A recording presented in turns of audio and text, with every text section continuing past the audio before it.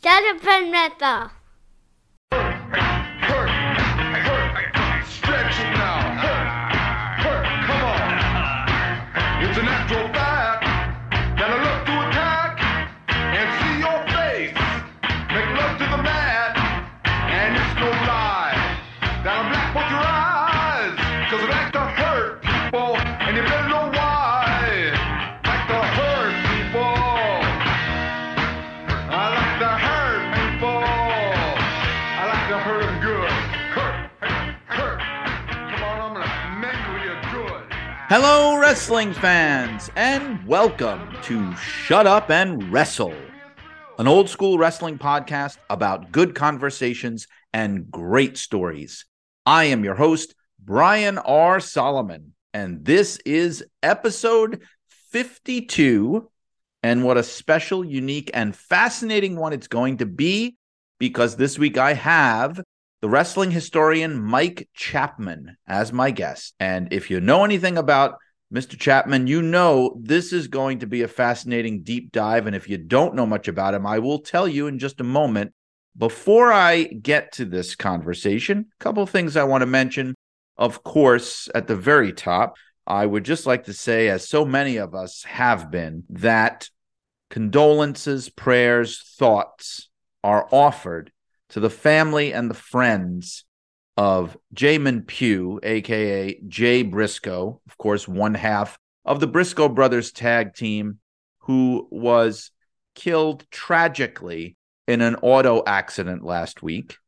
He was, as many of us heard, in the vehicle with his two young daughters, who are still at the time of this recording in critical condition following the accident. Just a terrible thing to have to grapple with in the wrestling industry, especially somebody who was held in such high regard and so much a part of the wrestling scene of the past 20 years. I would have to call the Briscoe brothers probably the greatest tag team of the past 20 years to never wrestle in WWE. A tragic loss, an unthinkable kind of a situation. And as I said, our thoughts, our prayers are with the family and friends of Chapman Pugh, Jay Briscoe, at this time. I also want to make mention, as I have recently, of the new book that I have in the works. I have not really been able to get into detail yet, but I just want to confirm again that it is happening. I got further assurance that the book is happening. I'm just waiting on a contract. Once the contract is signed, I will absolutely give you all the details. Just for the time being, safe to say, it will be a wrestling book. It will be a biography of a wrestler, a person in the wrestling business who has never had a book or biography done about them, and who was most certainly worthy of one. And I think a lot of people are going to be pleased and excited when I can finally announce what it is. So stay tuned. But in the meantime, I want you to stay tuned for the conversation that I am about to present to you. So before I get into it, I just want to preface, as I get into a little bit here, that Mike Chapman is somebody who's done a lot of work on the early history of the pro wrestling business in the early 20th century, and even on amateur wrestling and how those two worlds connect. And his views have often been debated and in conflict with the views of many other wrestling historians, particularly when it comes to the nature of works versus shoots in some of the early matches in wrestling history with people like Frank Gotch and George Hackenschmidt and Joe Stecker. And Mr. Chapman has always been of the conviction that wrestlers like Gotch and Hackenschmidt were engaging in shoot wrestling matches in those early years. And while I know that there are some out there, some other historians, and I know Mike is too much of a gentleman to say, but I know we all know people like Dave Meltzer and Steve Yohe and other historians that take a differing view. And that's okay. I really believe there's room for all views, and I tried to include all views when I wrote Pro Wrestling FAQ, which is how I first got to know Mike Chapman. But I wanted to give him a platform this week on my show to present his view, to present his perspective and his memories. And I am telling you, this is a conversation that you're going to love, especially if those are topics that you have a great interest in. So I'm going to take you to that conversation right now.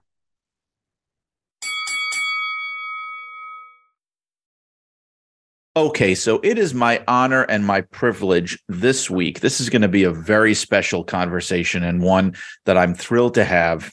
I'm honored to welcome somebody who is a prolific author, a prolific and well-known wrestling historian. He's a 5-time National Wrestling Writer of the Year. He is in 11 Halls of Fame. He's a winner of the Jim Melby Award.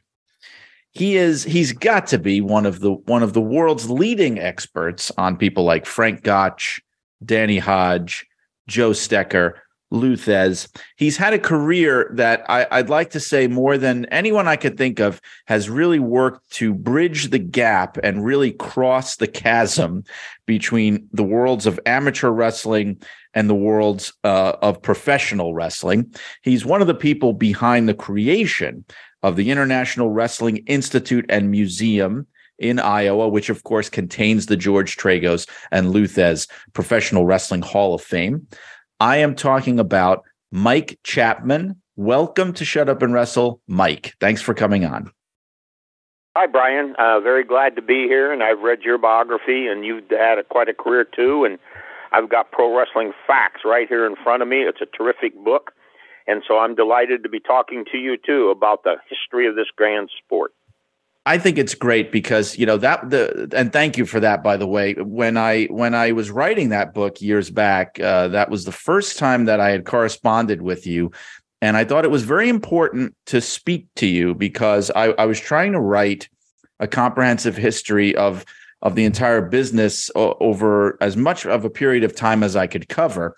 And for people that know your work, and I'll say this, before you get into it, for people that know your work, they know that one of the things that you have championed is the idea that a lot of the early days of wrestling, more than I think a lot of us realize, were shooting matches in your view. And I know that there are some historians out there who don't agree with that view, but I was fascinated to learn more about that view, that those Gotch and Hackett-Schmidt matches were shoots, and that Gotch's reputation is really different from maybe who the real man was. And I tried to get as much of your views into that book as I could. And I know that I tried to balance it with everyone's views, which I don't know if it was something that you were thrilled about, but I wanted to be as fair as possible and give as many sides as I could. But now that I have you here and it's just the two of us, I'm really fascinated to learn about your perspective. Well, thanks, Brian. And I do think you were very fair to the legacy of Frank Gotch, and I totally recognize that there's different feelings and viewpoints out there, and that's only to be expected, whether you're talking about the great political leaders of our era or back to the days of Ulysses S. Grant. I just read the great biography by Brett Baer on Ulysses S. Grant, and Lincoln. There's even controversy about Lincoln and George Washington and Thomas Jefferson, so it only stands to reason there would be controversies about great figures like Babe Ruth and Frank Gotch. But I have probably spent more time, Brian, really delving into the personality and the character of Frank Gotch.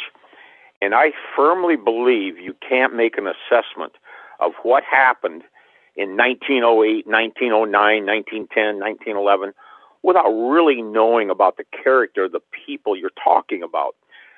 When I wrote my first major book called From Gotch to Gable, A History of Iowa Wrestling, which was published by the University of Iowa back in 1981, I had gone up to Humboldt, Frank's hometown, and I spent 3 days there. I actually talked to an attorney who was in his 90s who had known him when he was a little boy, when the attorney was a little boy. His eyes got teary-eyed, and his voice quivered with emotion when he talked about the kind of man Frank Gotch was. And I went through his personal scrapbooks, by the way, which have disappeared, which is a shame. I saw a telegram to him from Teddy Roosevelt. I saw his correspondence. I just know a lot about the character of the man. And that's how I formed my basis, Brian, on who I think he was and if he would have faked matches, if he would have double-crossed Hackenschmidt and things like that. And we can get into why he wouldn't have needed to double cross Hackenschmidt as we get going.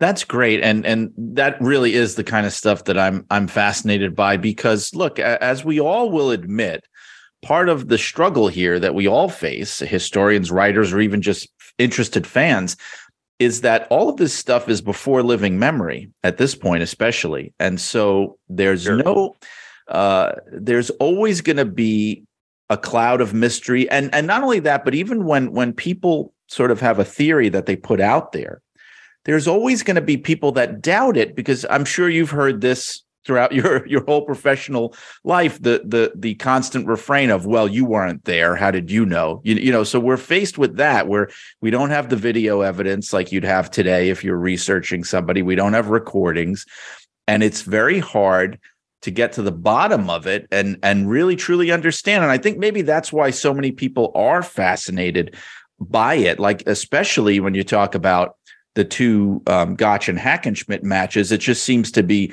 this endless debate that's gone on forever as to whether those matches were worked or not. And I'm not sure what, Hackenschmidt lived a lot longer than Gotch did. And so maybe his view of things might have colored or shadowed the way that the matches were interpreted, or the way that Gotch as a human being was interpreted, because I'm assuming that that he was not one of his favorite people. No, you're exactly right. And one of my best sources was Lloyd Appleton. He was from Iowa. He was a silver medalist in the 1928 Olympics. And he went to West Point as assistant coach to Tom Jenkins. And I talked to Lloyd Appleton, bless his heart, he's gone now. And I talked to him when I was writing the book Gotch to Gable. And I said, what did Tom Jenkins tell you about Gotch? And he said, well, he didn't want to talk about him. As soon as he found out I was from Iowa, he didn't want to talk about him. And so I kind of pressured Lloyd. I said, well, I'm sure it came up. You worked with him for 8 years. And he said, well, Mike, at one point, several of us were sitting around, and after Jenkins had got to know me and trust me a little bit, I looked at him and he looked at me, and I said, come on, Tom, how good was Gotch? And he said, Jenkins looked at me and his face kind of changed, his expression. He says, he beat Hackenschmidt twice and he beat me 5 times. I guess that's all we need to know. He was the best catch wrestler ever. And Zbyszko said that about Gotch. Jack Curley said that about Gotch in an incredible article in Ring Magazine. He said, I thought for sure Hackenschmidt would win that second match. I was wrong. Gotch is a better man. Dr. Benjamin Roller couldn't stand Frank Gotch personally for whatever reason. There's egos involved in this sport, in martial arts, like you can't believe. And after the match, he said, I concede that Gotch is the best catch wrestler ever, and so does Hackenschmidt. And he says, I thought my man would win, but he was just too scared. And that brings up a point about, was his knee injured? Lou Thez, who I love dearly, and he was like a father figure to me, said Ad Santel told him to his face that he injured Hackenschmidt's knee on purpose, that Gotch's people paid him to do it. I said, Lou, we can agree on one thing, can't we, that Gotch was a pretty smart fellow. He invested all of his money in real estate, kind of like Brock Lesnar has done. He was on the board of a bank, of an electric company. He was part owner in a car dealership. He was being courted by Hollywood to make movies. There was even talk of him running for governor in Iowa in 1916. I actually have the article. And he was no dummy. How stupid would he have had to have been to have agreed to pay somebody like Ad Santel to hurt Hackenschmidt, knowing he could be blackmailed for years, or that truth would, that story, not the truth, would seep out and damage his reputation. First of all, Gotch was a tremendous trainer, just like Dan Gable. He ran and ran and ran and ran. He knew he could tire Hackenschmidt out the first match, which he did. He was much better, Gotch, 3 years later. He had no reason in the world to worry about that match. He knew he was going to win. It'd be like Dan Gable, one of my dear friends. He won 181 straight matches in high school and college over 7 years. Then he lost his last match to Larry Owings, 13-11. They had a rematch a year and a half later to make the Olympic team. Gable beat him 8-1. Would Gable, I said to Luthez, would Gable have paid somebody to hurt Owings? He says, well, no, of course not. He said, now we're talking about people's character and their belief in themselves. There's no way Gotch would have paid somebody to hurt Hackenschmidt because it would have seeped out and it would have damaged everything he stood for. So, and there's other reasons too. I can go on and on and on and on, but I'll let you have the horn for a while. Well, the Ad Santel story, of course, like a lot of us, I read that in Lou's book in Hooker, where he repeats the story. Now, and I've even heard it told where it was different people other than Ad Santel that did it. But now, assuming that Lou is telling the truth, that he heard Santel tell him this, assuming that, why would Santel be repeating that if it didn't happen? Sure, ego and wanting to be somebody special. Why does anybody make up anything about themselves? We see it in politics all the time. I'm not going to get into name calling, but people exaggerate their political expertise and resume all the time. People, they do that. Ad Santel had a huge ego, and maybe he wanted to impress on this young kid that he did that. I'm looking for it right now, but Roller says how the knee popped right there when he was working with him, and he says it was no big deal. Curly actually brought in an expert, a physician, to look at it. Here you go. Curly writes that Hackenschmidt was in sensational shape and then wrenched his knee in a workout with Roller a week before the match. Some have claimed it was Ad Santel who did it, but nowhere is Santel mentioned by anyone. Santel probably wasn't even in camp. Curly called in Dr. McNamara, a physician well known in Chicago. He examined Hack's injury and pronounced it trifling. But to satisfy both Hack and myself, said Curly, that his diagnosis was correct, had X-ray photos taken of the knee. They bore out his diagnosis absolutely. And back to Dan Gable.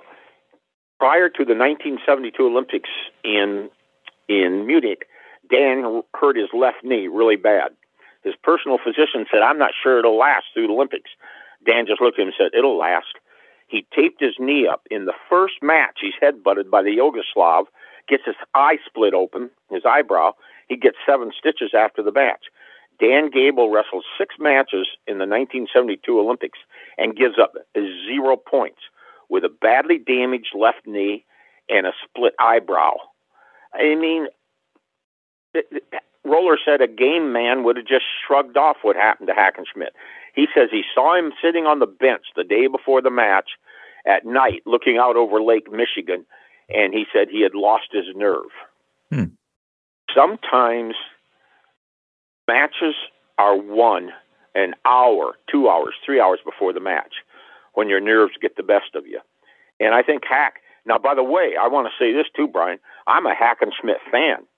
I'm a devout weightlifter. I've lifted weights nonstop for 62 years. I benched 440 in a competition. I once saw an article that George Hackenschmidt benched 330 in a wrestler's bridge. I decided I was going to do that. I worked for a year and a half doing bridges off my neck and 3 people hoisting the weight up to me. I eventually bench pressed 330 pounds on my neck in a wrestler's bridge, weighing 205. Hack weighed about 230 when he did it. I now have neck damage, Brian. Oh, no. Well, as long as and you didn't... I had a surgeon cut my neck open 6 years ago, moved some vertebrae around. He said, how'd you mess that up so much? And I told him I used to do bench presses off my neck in a wrestler's bridge. And he looked at me. He was like 60 at the time. He says, are you nuts? I said, I was trying to match George Hackenschmidt. The point of this long story is I'm a huge fan of George Hackenschmidt as a wrestler, as a person, as a thinker. I have 5 of his books right here, one of them, Man and Cosmos. He challenged Einstein to a debate on his theories of relativity. I think the world of Hackenschmidt. He just couldn't handle the catch style that Gotch favored. One of the things that I've read about him in later years, because like I was saying, he lived a lot longer. He lived into the 1950s, I believe. And he seemed to be very bitter about Gotch and about the match. And it was, I guess, the kind of thing where if you knew better than to bring it up around him, it wasn't a conversation he liked to have. And I guess that may have led some people to assume, again, like I said, the theory that people had was that Hackenschmidt was bitter because he got double crossed. I'm sure you've heard that story too. Yeah. He felt like I have. He thought he was. No, go on. Show me some evidence of the double cross. What evidence is there other than Hack being bitter? And frankly, back to my original point, Gotch would have been a fool to agree to anything. He knew he was going to win. Right. Well, it's interesting because they always say that the history is written by the winners, or in this case, by the survivors. So, because the other thing that seemed to suffer was Gotch's, not just the nature of the matches, but even, like you said, the character, Gotch's reputation as a person, because, in later years, he was characterized in a very different way. I've seen him characterized as, like you said, a dirty wrestler or a bully or kind of a con man. And it kind of sometimes seems like it's the fact that he unfortunately died so young, and maybe a lot of the people that didn't like him or were rivals of him outlived him. So they got to sort of dictate the story. Absolutely. And you might be referring to a story that I wrote, the legendary John Grimmick. Do you know that name? Yes. John Grimmick is a legendary bodybuilder. He's the only man to win the Mr. America title twice after he won it the second time in 1941. They said if you've already won it, you can't enter it again. And he went on to become an esteemed writer and journalist for Strength and Health magazine and Muscular Development. Well, I used to write for Strength and Health, and I stopped in to see him one time when I was coming back from a convention in Washington, D.C. This is, gee whiz, Brian, this was 35 years ago. And I'm sitting in his office in York, Pennsylvania with the legendary John Grimmick. And he was in the 1950 Mr. Universe contest with Steve Reeves of Hercules fame in London. And so I'm sitting there talking to John Grimmick, and I see he's got a picture of Hackenschmidt on his wall behind him. And I said, golly, Mr. Grimmick, did you ever meet Hackenschmidt? And he says, oh, yes, at the 1950 Mr. Universe contest in London, I won it, and Steve Reeves was second. And he said, George Hackenschmidt was the honorary judge. And then John Grimmick looks at me, and he says, Mike, I'll never forget what happened at the banquet that night. We're all sitting around, the top place winners and the judges and the people putting it on. George Hackenschmidt is sitting there. And after dinner, one of the men says very politely, Mr. Hackenschmidt, can you please tell us about your matches with Frank Gotch? That his whole expression changed. He dropped his right fist on the table and said, I will not talk about Frank Gotch, and got up and walked out. So is he still working that match 33 years after Gotch's death? I mean, Grimmick said we were all shocked, and he said these people had huge egos, and you can't blame them. Gotch is on the front page of every major newspaper in America. 17 years after he died, Harley Davidson is still using him in an advertisement for their motorcycle. I mean, were all these sports writers duped into thinking that these matches and contests were worked, that they were all being played for fools? Now, let me tell you about Gotch's reputation as a tough wrestler. In 1906, he wrestled a man by the name of Leo Pardillo in Chicago. And Nat Fleischer, one of the most respected writers of all time, told his readers that Pardillo had earned a reputation, quote, as a fighter and bone breaker. In the match, Pardillo immediately started his rough work and began using his elbows and fists when in close. Fletcher describes how Pardillo pulled Gotch's hair till it fell out in a clump, but all Gotch did was use wrestling techniques to win the match, fair and square. According to Sal Plex, writer for the Chicago Examiner, Pardillo put up a wicked fight and used a sufficient quantity of Marcus of Queensberry boxing rules to bring for the hisses of the crowd. He also did some nasty elbow work when on the mat and grabbed and capped the climax by grabbing a handful of Gotch's hair. Another writer describes that when Tom Jenkins wrestled McLeod, the two men freely punched and slapped each other. And he said Jenkins used his callous hands to tear McLeod's face, neck, and arms. That was the style of wrestling back then. And after Gotch's first match with Jenkins, Jenkins beat the crap out of him by using the crossface, or they called the further arm. He broke his nose. Gotch was spitting blood when he went back to his corner. Why doesn't anybody ever talk about that? It's always Gotch as the dirty wrestler. He just gave him tit for tat. If you're gonna go after Frank Gotch, he's gonna respond just like a Mike Tyson or a Jack Dempsey would.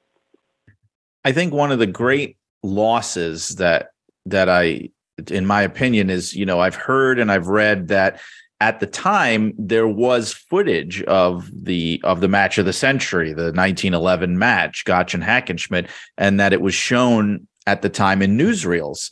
But of course, none of that footage seems to have survived. And I kind of hold out hope maybe that one day somebody will find it somewhere. I mean, we do have sort of bits of footage of wrestling even from that era, very little of it, but there's no footage of that match. There is photography, but there's no video footage. And that really is one of those things that I sincerely hope turns up someday.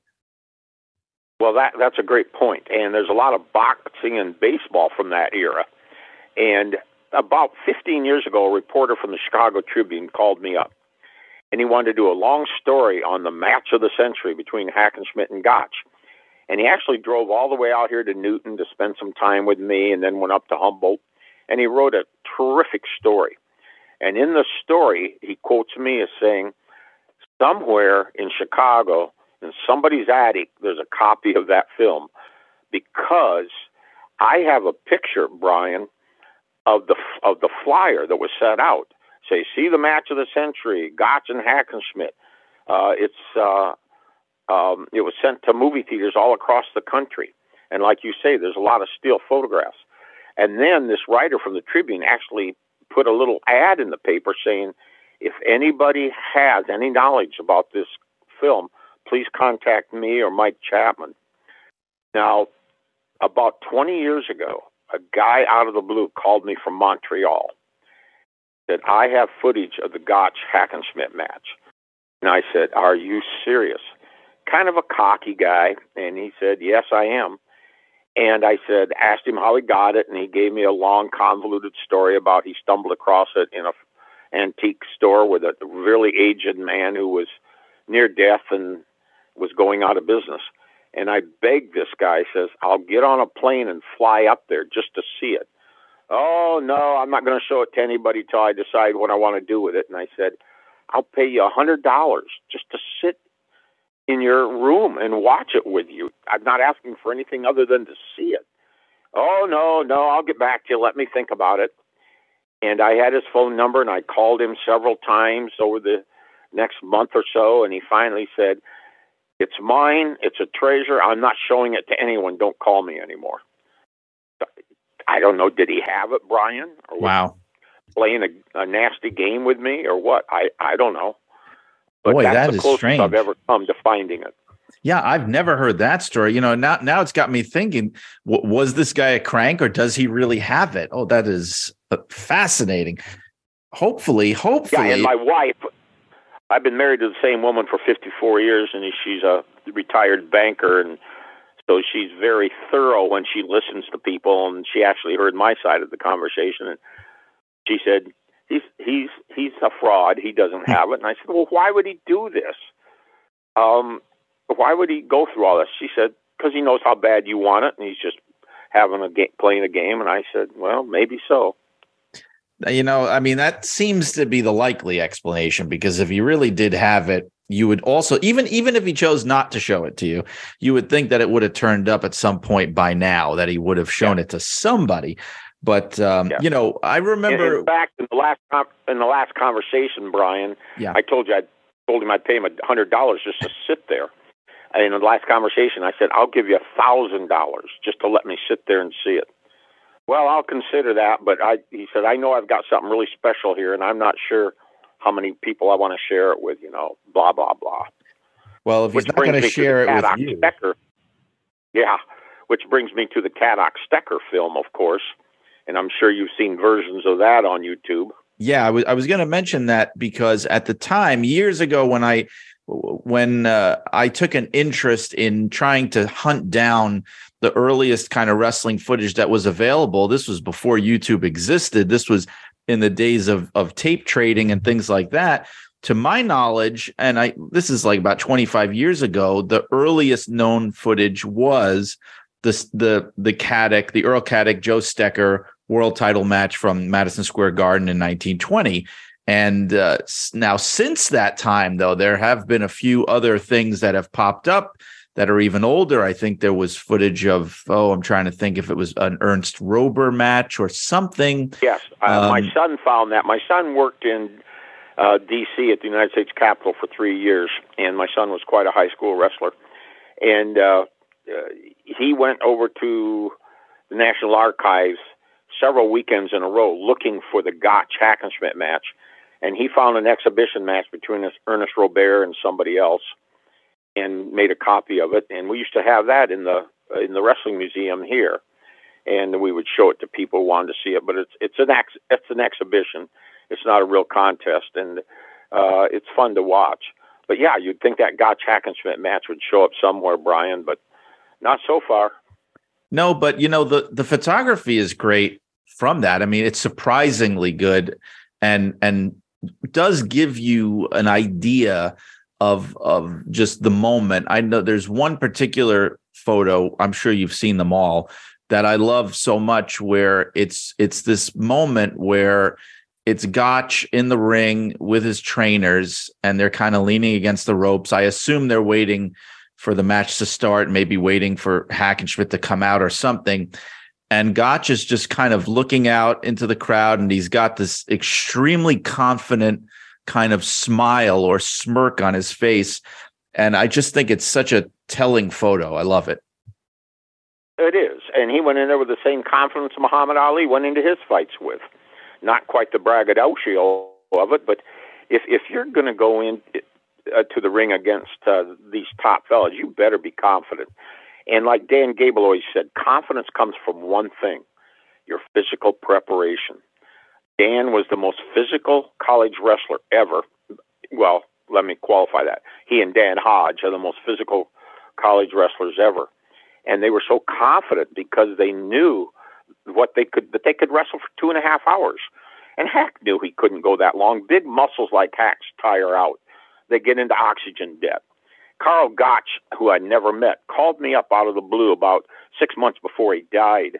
Brian, Mike Chapman, Carl Gotch, do you know who I am? I said, yes, sir, Mr. Gotch. And we talked for about an hour and a half. He's a big fan of Frank Gotch. And he said all this talk about him oiling his body is total nonsense. He would have been he would have gotten Hack as slippery as him. He said everything they said about that match is just a lie. He said George was a muscle-bound, European, slow, methodical style wrestler. He said, I saw that all the time in Europe. And Gotch was lightning quick and bobbed and weaved and moved. And when you read what the historians of the era say about Gotch, Brian, they all say the one thing that set him apart from the other heavyweights was his lightning quickness, that he moved like a lightweight. And, Vern Gagne and I were very good friends. I'd been to his house many times, and I went to his funeral, and he came to all our inductions here and actually put the sleeper hold on a big farm kid here one day. It was hilarious. And him and I were sitting here one time talking, and I said, Vern, who did all the old-timers, Tony Stecker and all those guys, say was the best? He said, they all said Gotch was the best. And Vern had no reason to say that. He'd never met Gotch. Gotch died before he was even born. He said, you talk to any of the old-timers, and they just say, it was Gotch. And I want to tell you a quick story about Dan Hodge. A 3-time NCAA champ, never lost, never taken down, the only man in history to win national titles in boxing and wrestling. 17-0 with 14 knockouts as an amateur. So one time after our inductions, Bret Hart was hitting here, and Harley Race, and Dan Gable was even here, and Gene LaBelle, and Harley Race, and everything. And we're talking, and one of the guys looks at Harley, and he says, "Harley, the toughest guy you know." And just then, Hodge was walking by carrying a plate of hors d'oeuvres, sipping a Dr. Pepper. That's what he always drank. And Harley says, "You see that guy right there?" And we all looked up, and of course I was a huge Dan Hodge fan. He says, "You tell me how you're going to beat him. Are you going to out fist him? He was 17-0, national champion. Are you going to out-strength him? He crushes apples and breaks the handles off pliers. Are you going to out-technique him? He was 3-time NCAA champ, 4-time AAU national champ, Olympic silver medalist. Are you going to out-tough him? I don't think so." And then he smiled and he said, "And he's got a mean streak once you challenge him." He says, "Right there's the toughest guy you'll ever want to see." And that's Brad Reingans is one of my best friends, literally one of my best friends, and 8-time Greco-Roman national champ, 2 Olympic teams, trained people like Brock Lesnar. And he says, Dan Hodge, he says, everything he knows and has heard, he said everybody stood in awe of Dan Hodge. So I always thought the 2 greatest pro wrestlers of all time, the 3 greatest pro wrestlers in my estimation are Frank Gotch, Dan Hodge, and Lou Thesz. And the interesting thing to me about someone like a Danny Hodge or a Lou Thesz is, obviously everyone knows how tough they were and how dangerous they were and how skilled they were. But they're different because they also they came along a lot later in the business. They came along at a time, you're talking about 50s, 60s, and 70s, even, especially with Hodge, where there didn't seem to be a lot of room anymore for the kind of shooting in wrestling that would have really tested them.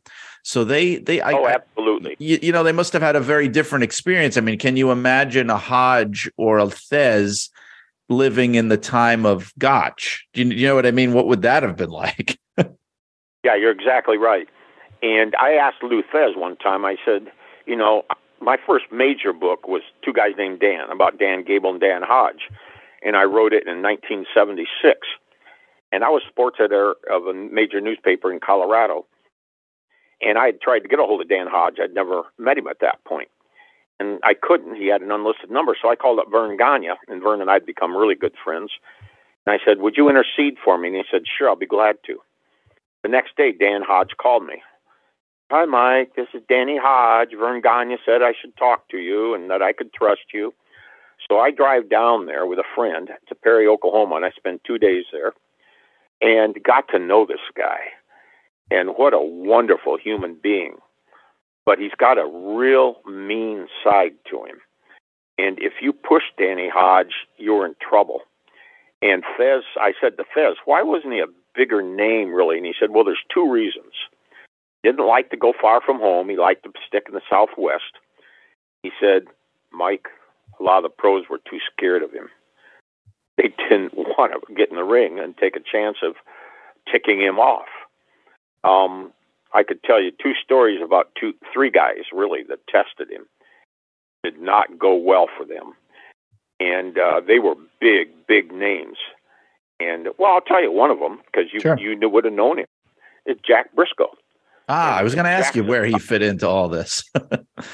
Jack's a tough old boy. Blackwell, Oklahoma, NCAA champion. Really is a tough guy. Of course, Jerry Briscoe I got to know very well through the museum, and they both stood in awe of Dan Hodge. There's a legendary story about Briscoe when he was NWA World Heavyweight Champ, and Hodge was the light heavyweight champ, and a bunch of people started pushing him. "Hey, Oklahoma, Hodge, Oklahoma State, Briscoe, you guys need to wrestle." They got out on the grass late at night and wrestled, and Briscoe told me the story. He just kind of smiled. "This is Jack Briscoe." And I said, "How'd it go?" And he says, "Not very good for the kid from Blackwell," meaning himself. He says, "I learned a lesson that day. You don't mess with Danny Hodge." And Pat O'Connor, who I got to know pretty well, told me he learned the same lesson. And Pat was a good old wrestler, good amateur wrestler. He said, "You don't mess with Danny Hodge." I found that out too. I want to read you something, Brian. Sure. Lou Thez wrote to me personally. Listen to this. Okay. A great pro wrestler was never determined by the best 2 out of 3 falls. Greatness, quote, was determined by the fans, how many would pay to see him again. The difference when I came into the business was that we still had respect for each other based on 2 out of 3 falls. Today, no one, and he's underlined it, promoters, fans, or pro wrestlers, cares or even knows. Lou Thez, Chapman Home, September 14th, 1993. And yet, when I set up the Pro Wrestling Museum in Newton, I was publisher of the newspaper. And Lou and Charlie, his lovely wife, who we're very close to, we just went to Norfolk and spent a lot of time with her last year, came and stayed with my wife Beverly and me for 3 weeks while we set up the museum. And Lou used to come in and work with me, and then at night we'd sit on my back deck under an Iowa stars and sip wine and talk about the history of wrestling. He told me so many stories, Brian, about the old times and what it was like. And his first pro match was in Waterloo, Iowa, my hometown. He was 19 years old, and they got in a van, an old station wagon, drove up here from St. Louis and wrestled in the little tiny baseball stadium that still stands there for $10.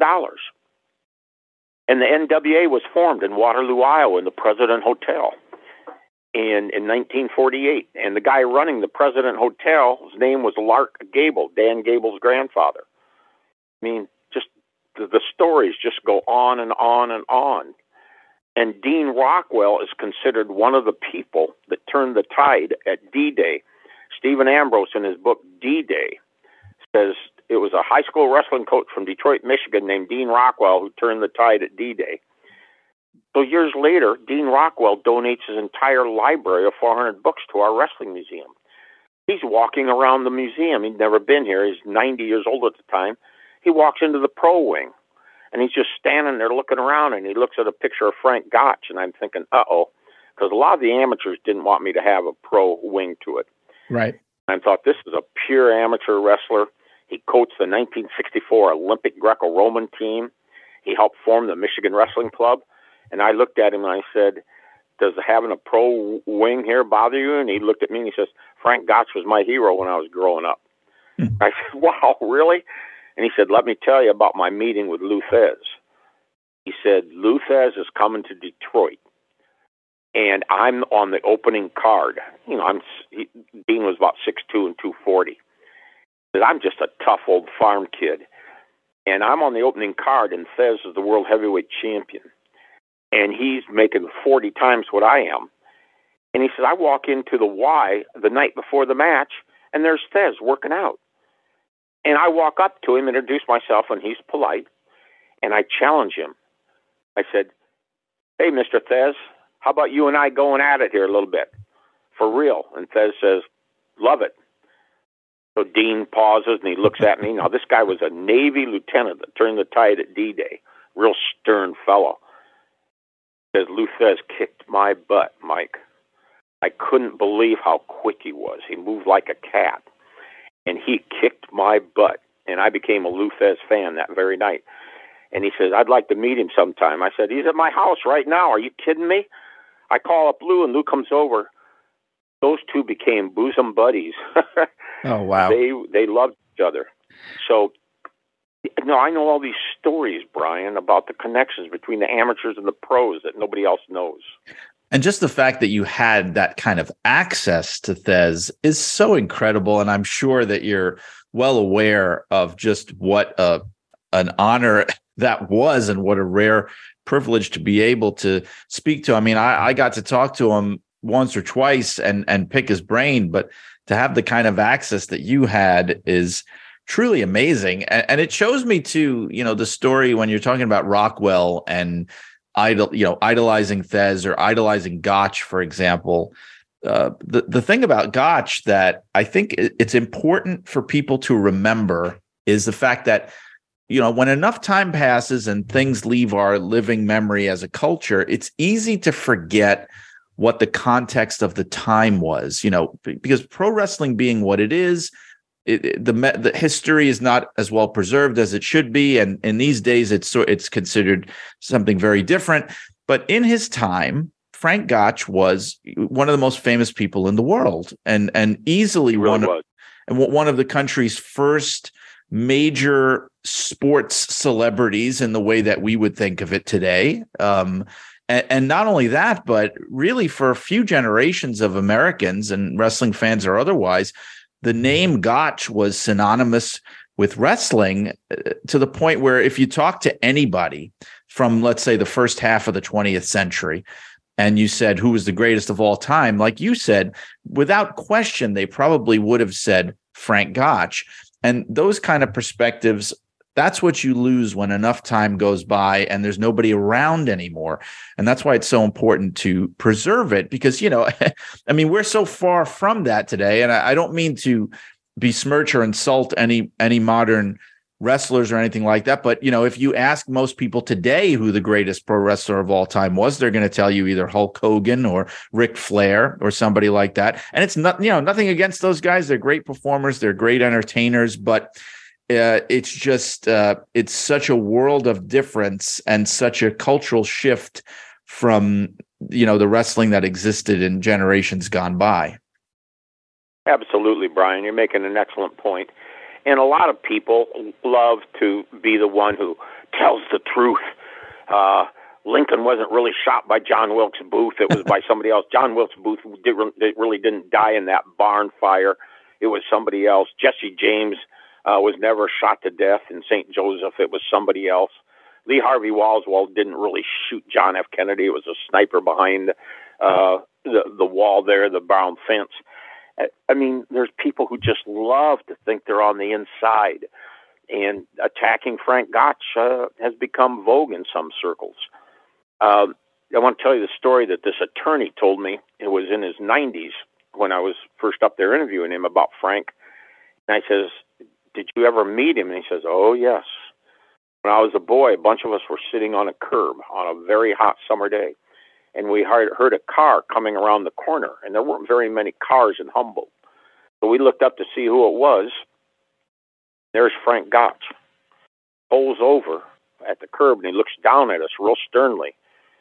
He says, 'What are you boys doing, sitting there loitering?' They said, 'Well, Mr. Gotch, nothing. It's hot.' And he said, 'Well, if you're not doing anything, why don't you get in the car and we'll all get ice cream cones?' That we piled in the car and drove to the ice cream store with Frank Gotch, the world's champion. And this attorney's eyes starting to tear up telling me the story. That Gotch was a soft touch for anybody in town that was raising money for anything. They'd all come to Frank Gotch and his wife, and they supported everything.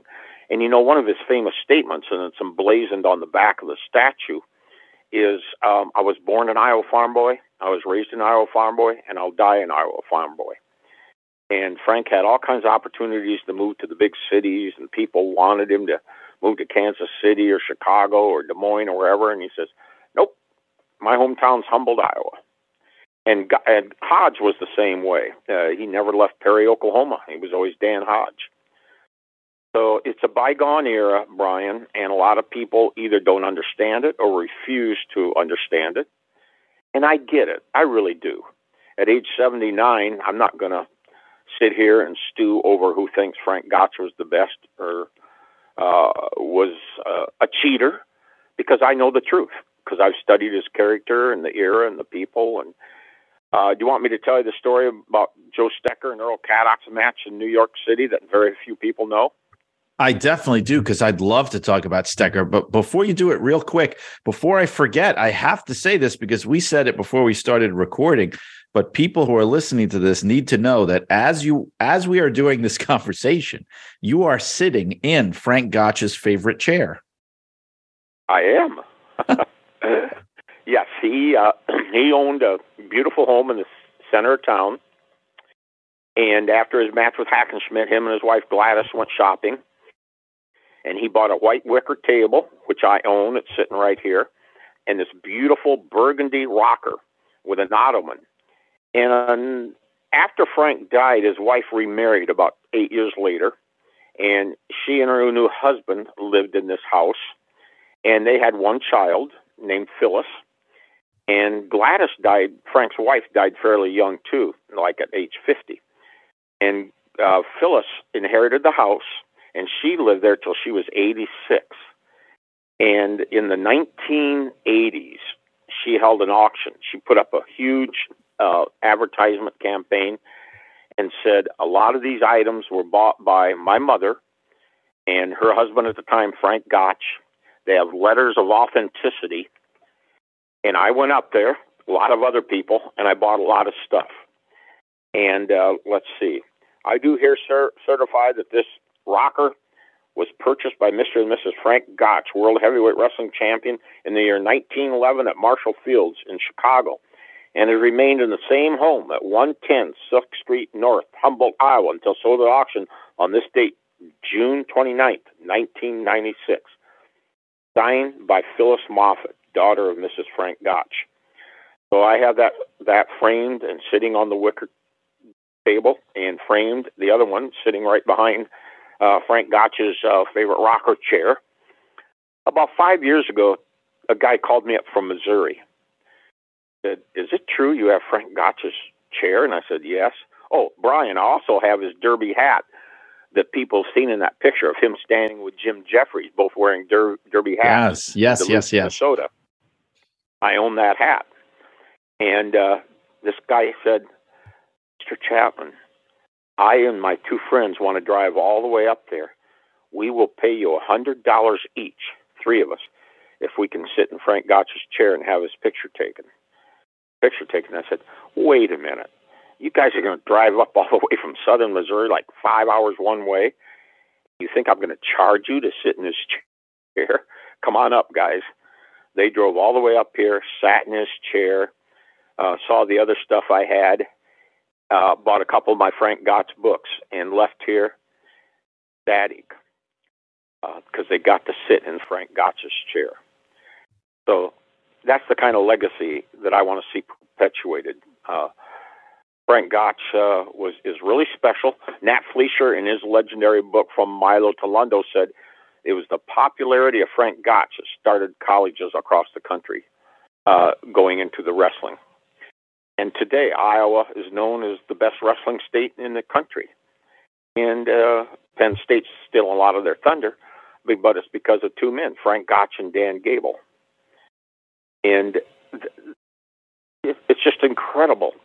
They both last names start with G. They both have 5 letters in their last name.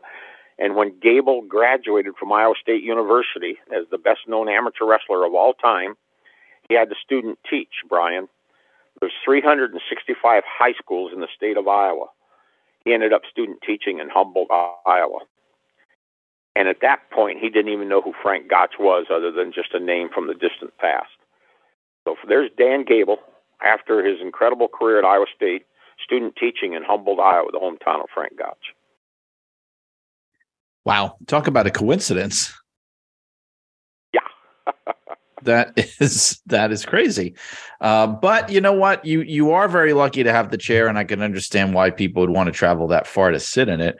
But I do want to get to, I'd love to talk about Stecker, because I think he's such a fascinating figure to me, because he's somebody that, well, I mean, first of all, he has a tragic life story, but also you don't hear, he doesn't get as much credit today as I think he should. And you hear people, you still will hear people, if you listen to the right people, talking about Gotch and talking about Hackenschmidt, or talking about, let's say, Strangler Lewis or Jim Londos. And it just seems like from that era, Stecker is the one major star of that era that is not as well discussed as the others. I agree. And you can put Earl Caddock in that group too. Earl Caddock was 3-time AAU national amateur champion. Was gearing toward the 1920 Olympics. World War I stopped that. He idolized Gotch. Gotch and Burns came down and talked to him. Burns talked him into trying pro wrestling. He was like 40-0 when he wrestled Stecker in Omaha for the World Championship. and defeated Stecker in a grueling 2.5-hour match. Stecker was so exhausted he couldn't come back for they'd each won one fall. Earl goes off and fights in World War I. They want to make him an officer and have him recruit, and he said, "No, sir. I'm no different than anybody else. I signed up to fight."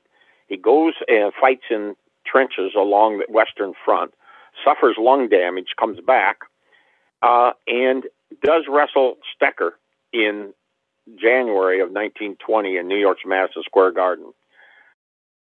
So when I decide I'm going to induct Earl Caddock into our Pro Wrestling Hall of Fame the second year, the first class was Frank Gotch, Ed Strangle Lewis, Vern Gagne, and Lou Thez.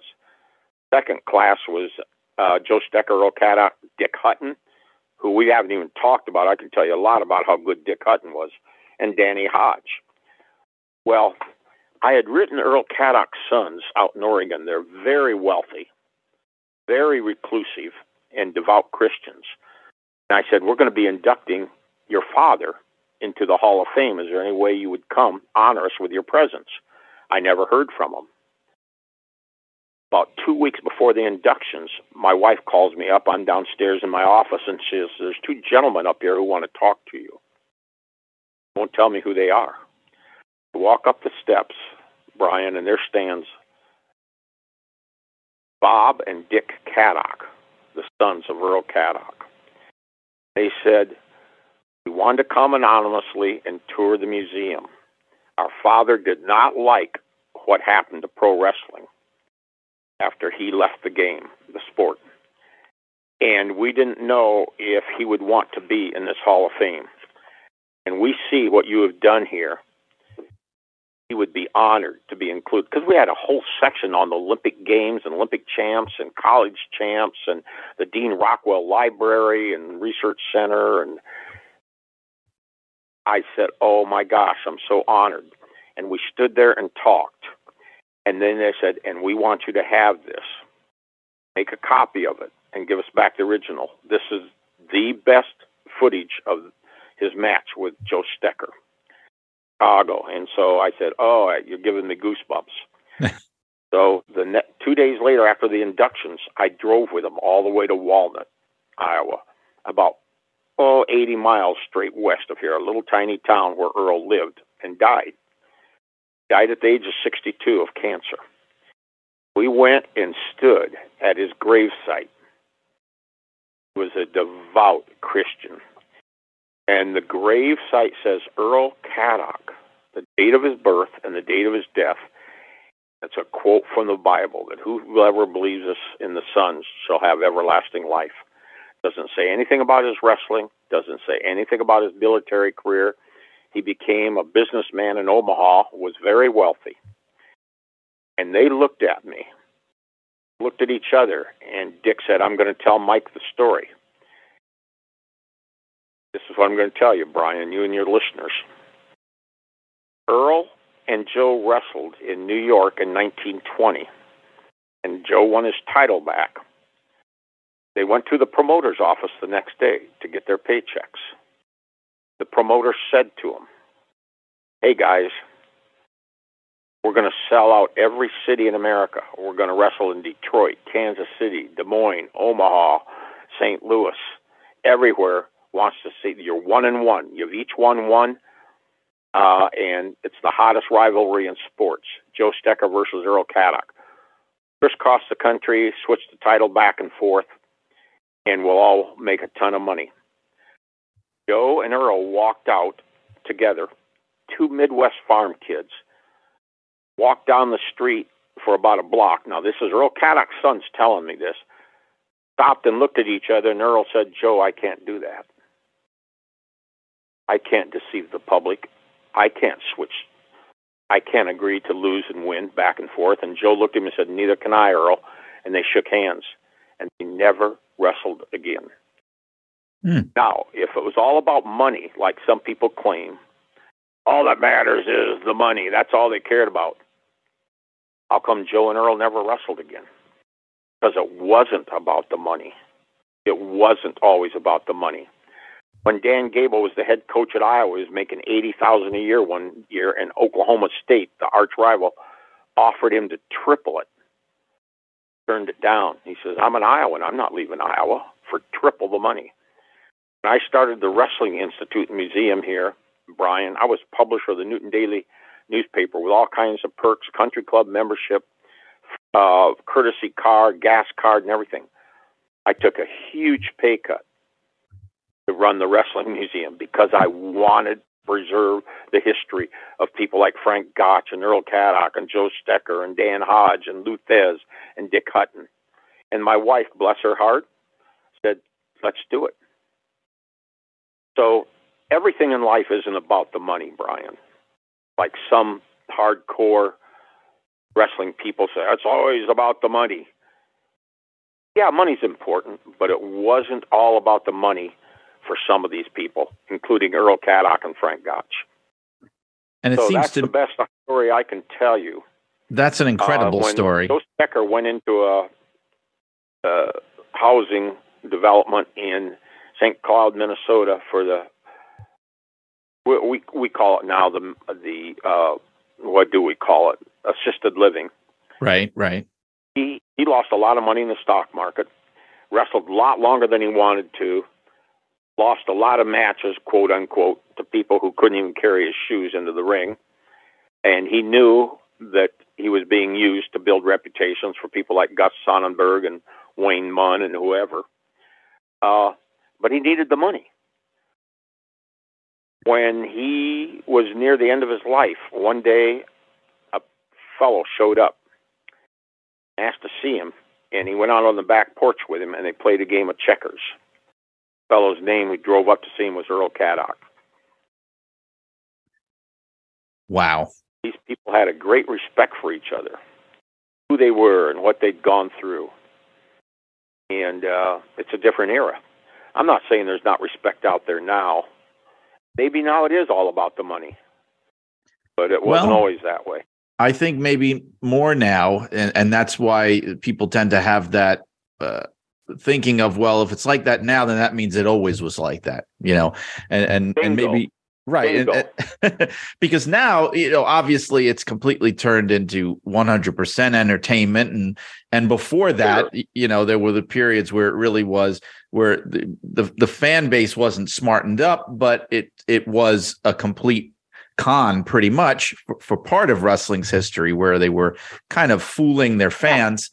But there was a time where I think everyone who studied it to a certain degree would agree that there was an earlier time where there was definitely more legitimacy to it. There's just always been the question of how much, and that seems to be the thing that people disagree on. And I know, like for me with Stecker, because I've tried to really read and learn a lot about him, I really get the sense, like you said, he wound up having to compromise so much later in his career. He was sort of down on his luck. He needed money. He was forced to work with people that maybe he didn't always respect and lose matches that we know he could have won against people that he could have beaten with an arm tied behind his back.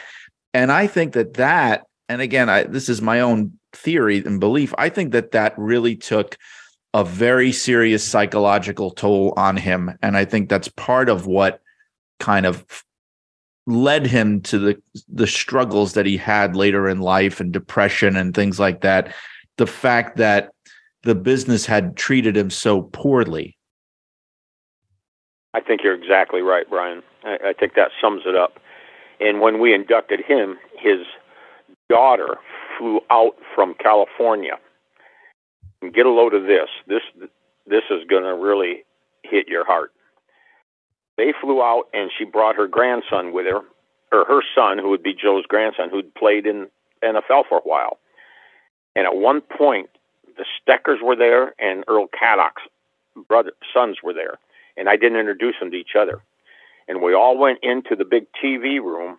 There were probably 100 people there, Vern Gagne and Lou Thez and everybody, and we had chairs.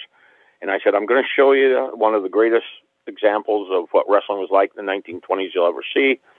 It's a 15-minute clip of Joe Stecker wrestling Earl Caddock. Turn out the lights, and we show it.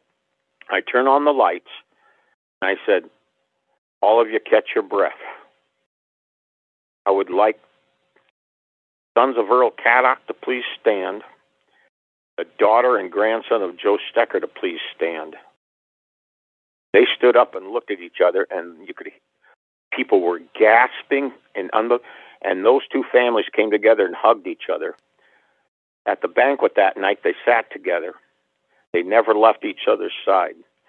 So there it was, the sons of Earl Caddock sitting with the daughter and the grandson of Joe Stecker. And it's memories like that, Brian, that I ran the museum for 12 years. Bev and I fought our hearts out to raise money. We were out fundraising, and Dean Rockwell was so pleased with what we did and called it the Dean Rockwell Library and Research Center. The last time he was here, he walked up to me and gave me an envelope, and he said, "Don't open it till I'm gone. I don't want you to get all mushy on me." He walked out the door, and a little bit later, I opened it up, and it was a check for the Wrestling Museum for $50,000.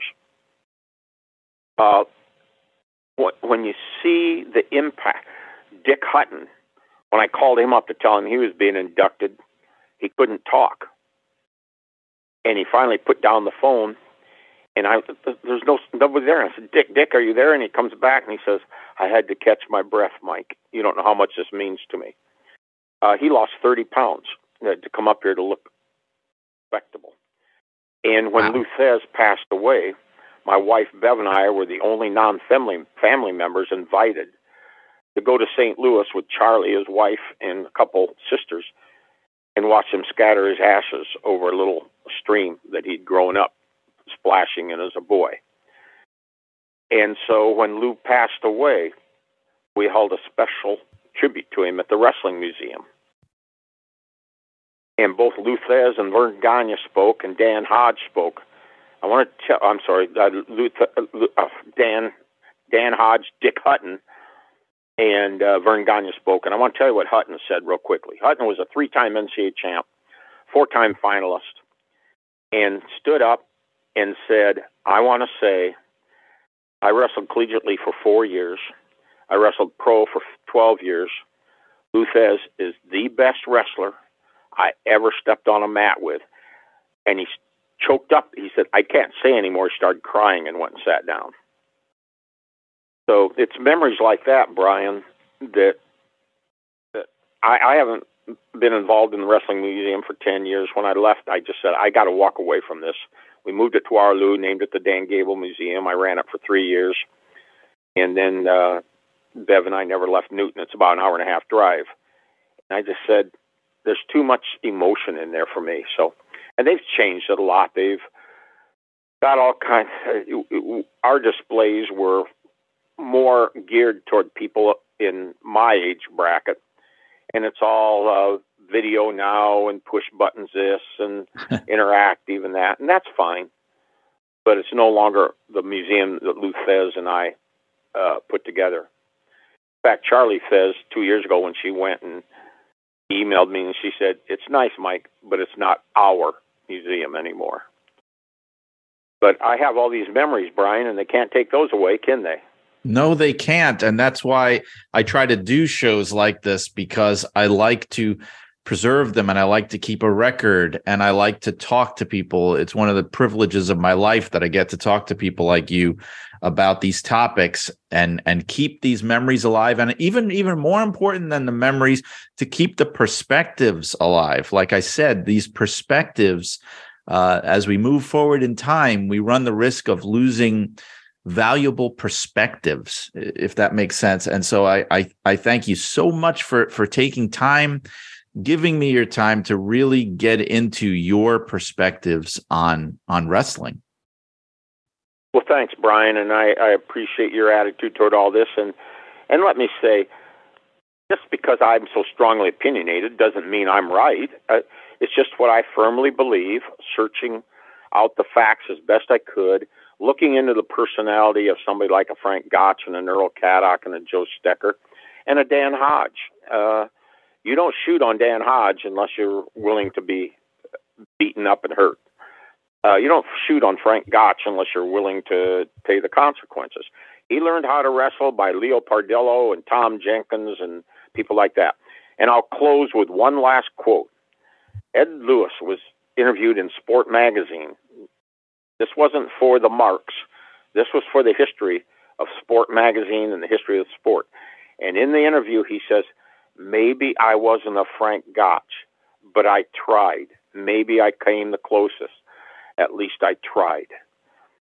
There's Ed Lewis saying how much he respects Frank Gotch. And when I read that quote to Lou Thez, who Lou thinks Ed was the greatest wrestler of all time, Lou said, wow, I didn't know Ed felt that way about Frank Gotch. Right there in Sport Magazine. So anyway, this has been great, and I admire all the work you've done to try to keep wrestling history alive, and I really appreciate you reaching out to me because this has been fun. And Brian, you have a standing invitation. You ever driving down Interstate 80 in Iowa, let me know, and you can come sit in Frank Gotch's chair for free. All right. You mean I don't have to pay $100? No, sir. Okay. And I'll even let you wear his derby hat. I hardly let anybody do that. The last person that put it on, I think, was Dan Hodge. Well, I've been meaning one of these years. I've been meaning to come out to the museum in Iowa. It's the only one I haven't been to, the Physical Wrestling Hall of Fame. And when I do that, let me tell you, I may just be taking you up on that offer. I'd love it, and I admire your work too. And we'll stay in touch. All right.